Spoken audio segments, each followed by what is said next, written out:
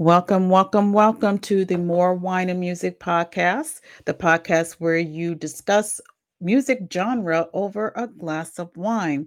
I want to welcome you to season number 3, and we are discussing in the series of the early rock and roll era. If you have not done so, hit that like, hit that share, hit that subscribe button on any podcast forums that you listen to. Also, you can go to www.morewineandmusic.com to listen to past music genre that I have recorded from seasons 1 and 2. All right, we're on episode number 26. I decided to start my episode in the early rock and roll era to talk about Fats Domino. Everybody knows Fats Domino and the song Blueberry Hill and Ain't That a Shame. But who was he as a person?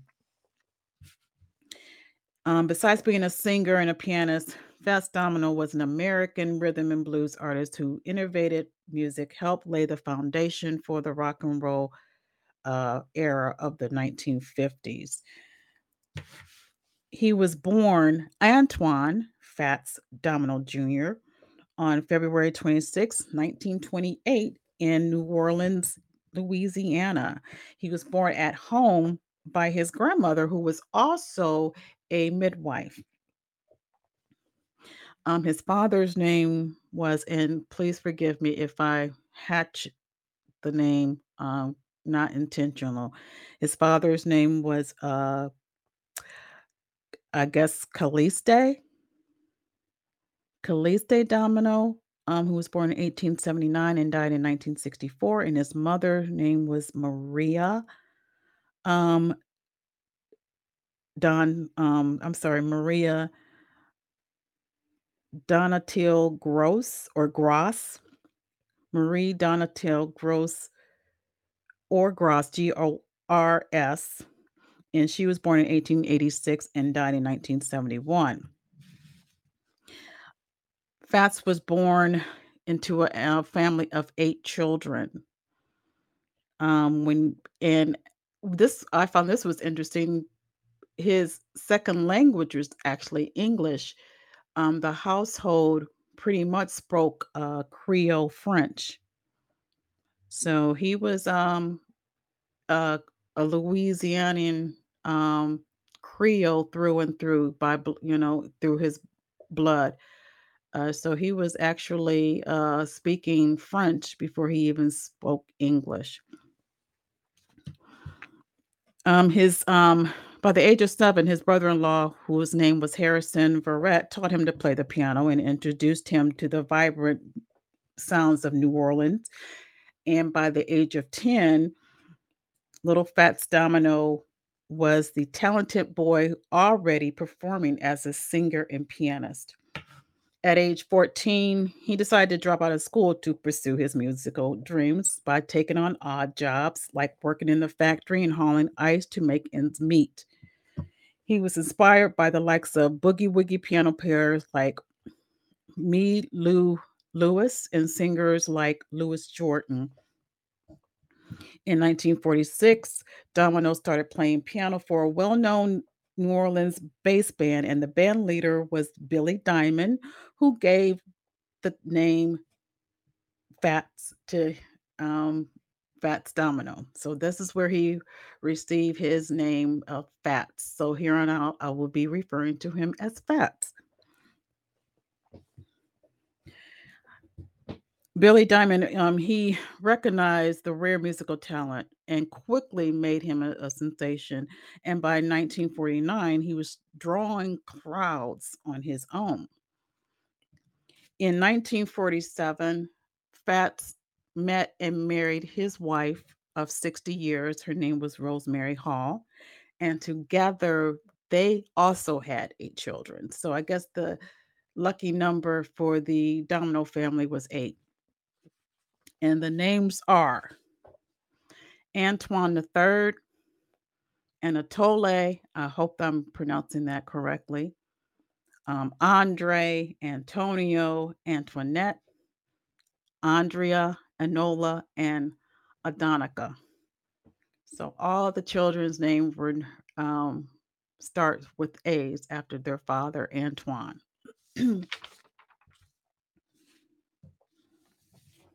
In 1949, Domino met collaborator Dave Bartholomew and signed to Imperial Records, where he would stay there and record records until 1963.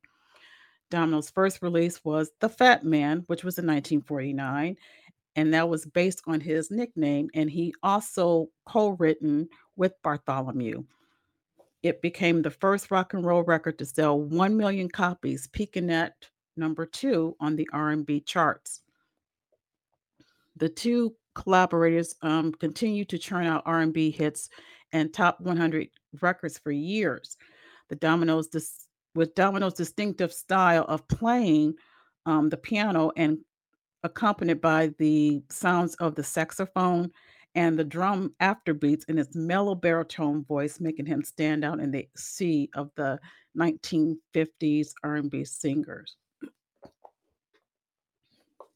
Domino found mainstream success in 1955, though, with the song Ain't It a Shame? That was covered by Pat Boone but Domino decided to rename it Ain't That a Shame. His version topped the charts, um, while Pat Boone version at first top was number one, and Fat's version became number 10. The his version actually increased Fats's visibility and record sales, and he soon re-recorded under the revised name, which remains the popular title version today. By the way, it also happened to be the first song John Lennon learned to play on the guitar. Little side note. In 1956, Domino had 5 top 40 hits, including, quote, My Blue Heaven and his cover of Glenn Miller's Blueberry Hill, which we all know. Every time I hear that song, um, Blueberry Hill, it just reminds me of this old show, Happy Days, because they used to sing that song a lot. So every time I hear that song, Blueberry Hill, it just takes me back to the episodes of Happy Days. Blueberry Hill hit the number 2 on the pop charts, and Domino's top charting record ever. He cemented his popularity with appearances in 2 1956 films, Shake, Rattle, and Roll, and The Girl Can't Help It. And his big hit, The Big Beat, was featured on Dick Clark's television show American Bandstand back in 1957.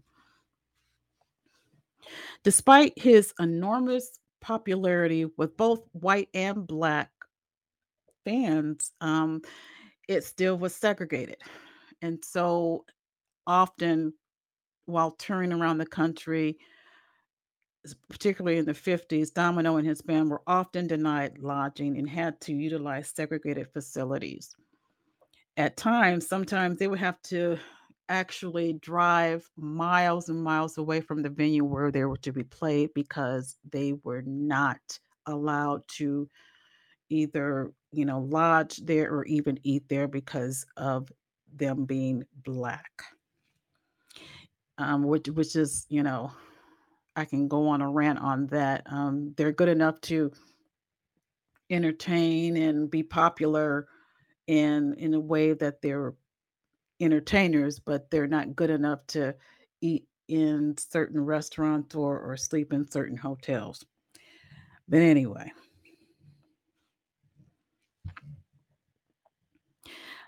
Domino still continued to ride high on its success through the end of the decade, which is meaning the 50s, and churning out more hits like Whole Lotta Lovin', which was in 1958, and I'm Ready in 1959, and I Want to Walk You Home in 1959 also.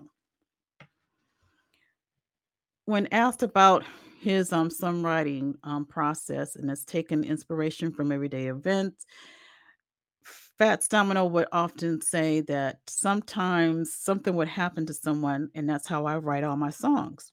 I used to listen to people that talk about everything every day and things that would happen in real life. I used to go around different places hearing people talk. Sometimes I wasn't expecting to hear nothing, and my mind was very much on my music. Next thing I hear, I would either write it down or remember it good, unquote. Domino believed the success of his music came from the rhythm. You got to keep a good beat. The rhythm was played.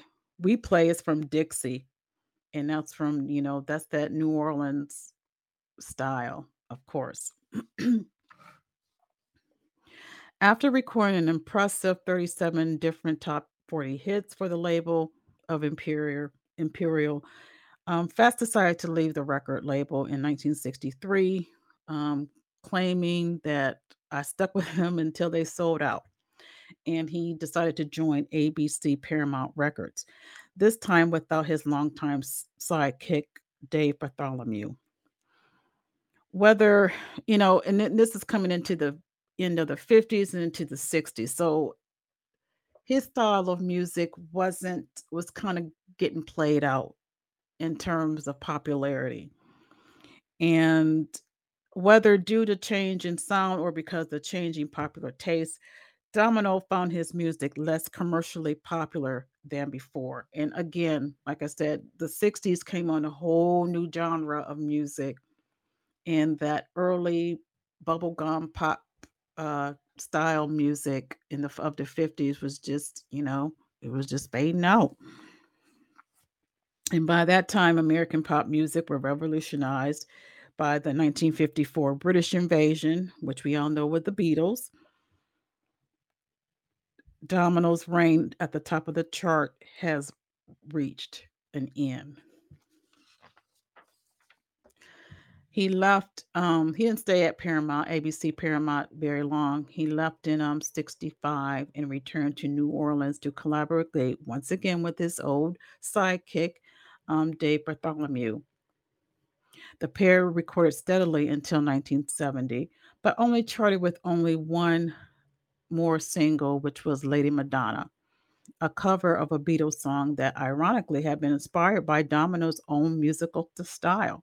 Still, Domino's songs and New Orleans sound would continue to influence a generation of rock and rollers as well as the growing uh, music genre in Jamaica. Domino continued to tour for the next two decades, but after a early health scare and experience, while experiencing during the tour dates in Europe in 1995, he rarely left New Orleans. I'm not sure what the health scare was, but whatever it was, it kind of slowed him down to pretty much, stop touring and stop going on the road to perform.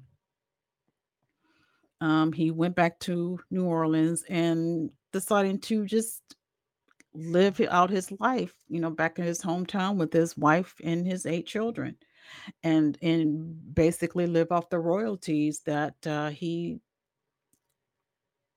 collected over the years of making at his heyday in the 50s. He's known to be a quiet, private man, and I can understand that. I've never in my life or heard anything, unless I'm wrong, and maybe because from what I remembered, and I'm not saying I wasn't born in the 50s or anything, but I've never heard anything over the years of anything scandalous or bad or, about Fats Domino. I just never heard. Matter of fact, I didn't hear it. You rarely hear anything of him. I really didn't know that he was still touring up until 95. So, but he pretty much, he's stayed with his wife. There were no scandals there. He lived for 60, they were together for 60 years, which is a rarity in the entertainment business. And, he To me, he's one of those uh, few music entertainers or entertainers period that left a legacy and left a mark unscathed. He would occasionally though perform at local concerts and at the famed New Orleans Jazz and Heritage Festival from time to time, but he pretty much stayed out of the limelight. He was inducted into the Rock and Roll Hall of Fame in 1986, but he refused to attend the ceremony. Likewise, he turned down an invitation to perform at the White House, though he accepted the National Medal of Arts from President Clinton in 1998. Despite being urged to leave New Orleans, and this was during the time of 2005 and of Hurricane Katrina, Domino, he preferred to stay home with his wife Rosemary, who was in poor health at the time. When the hurricane hit, Domino's lower Ninth Ward home was badly flooded, and the legendary musician virtually lost everything. Many people feared that he was dead, but the Coast Guard did come and rescued him and his family on September 1st. I, if I'm not mistaken, the hurricane, it was around like August 29th, maybe. I may be wrong on that. Um, but he was rescued on September 1st. And Domino quickly put the rumor of his demise to rest, releasing the album Alive and Kicking in 2006.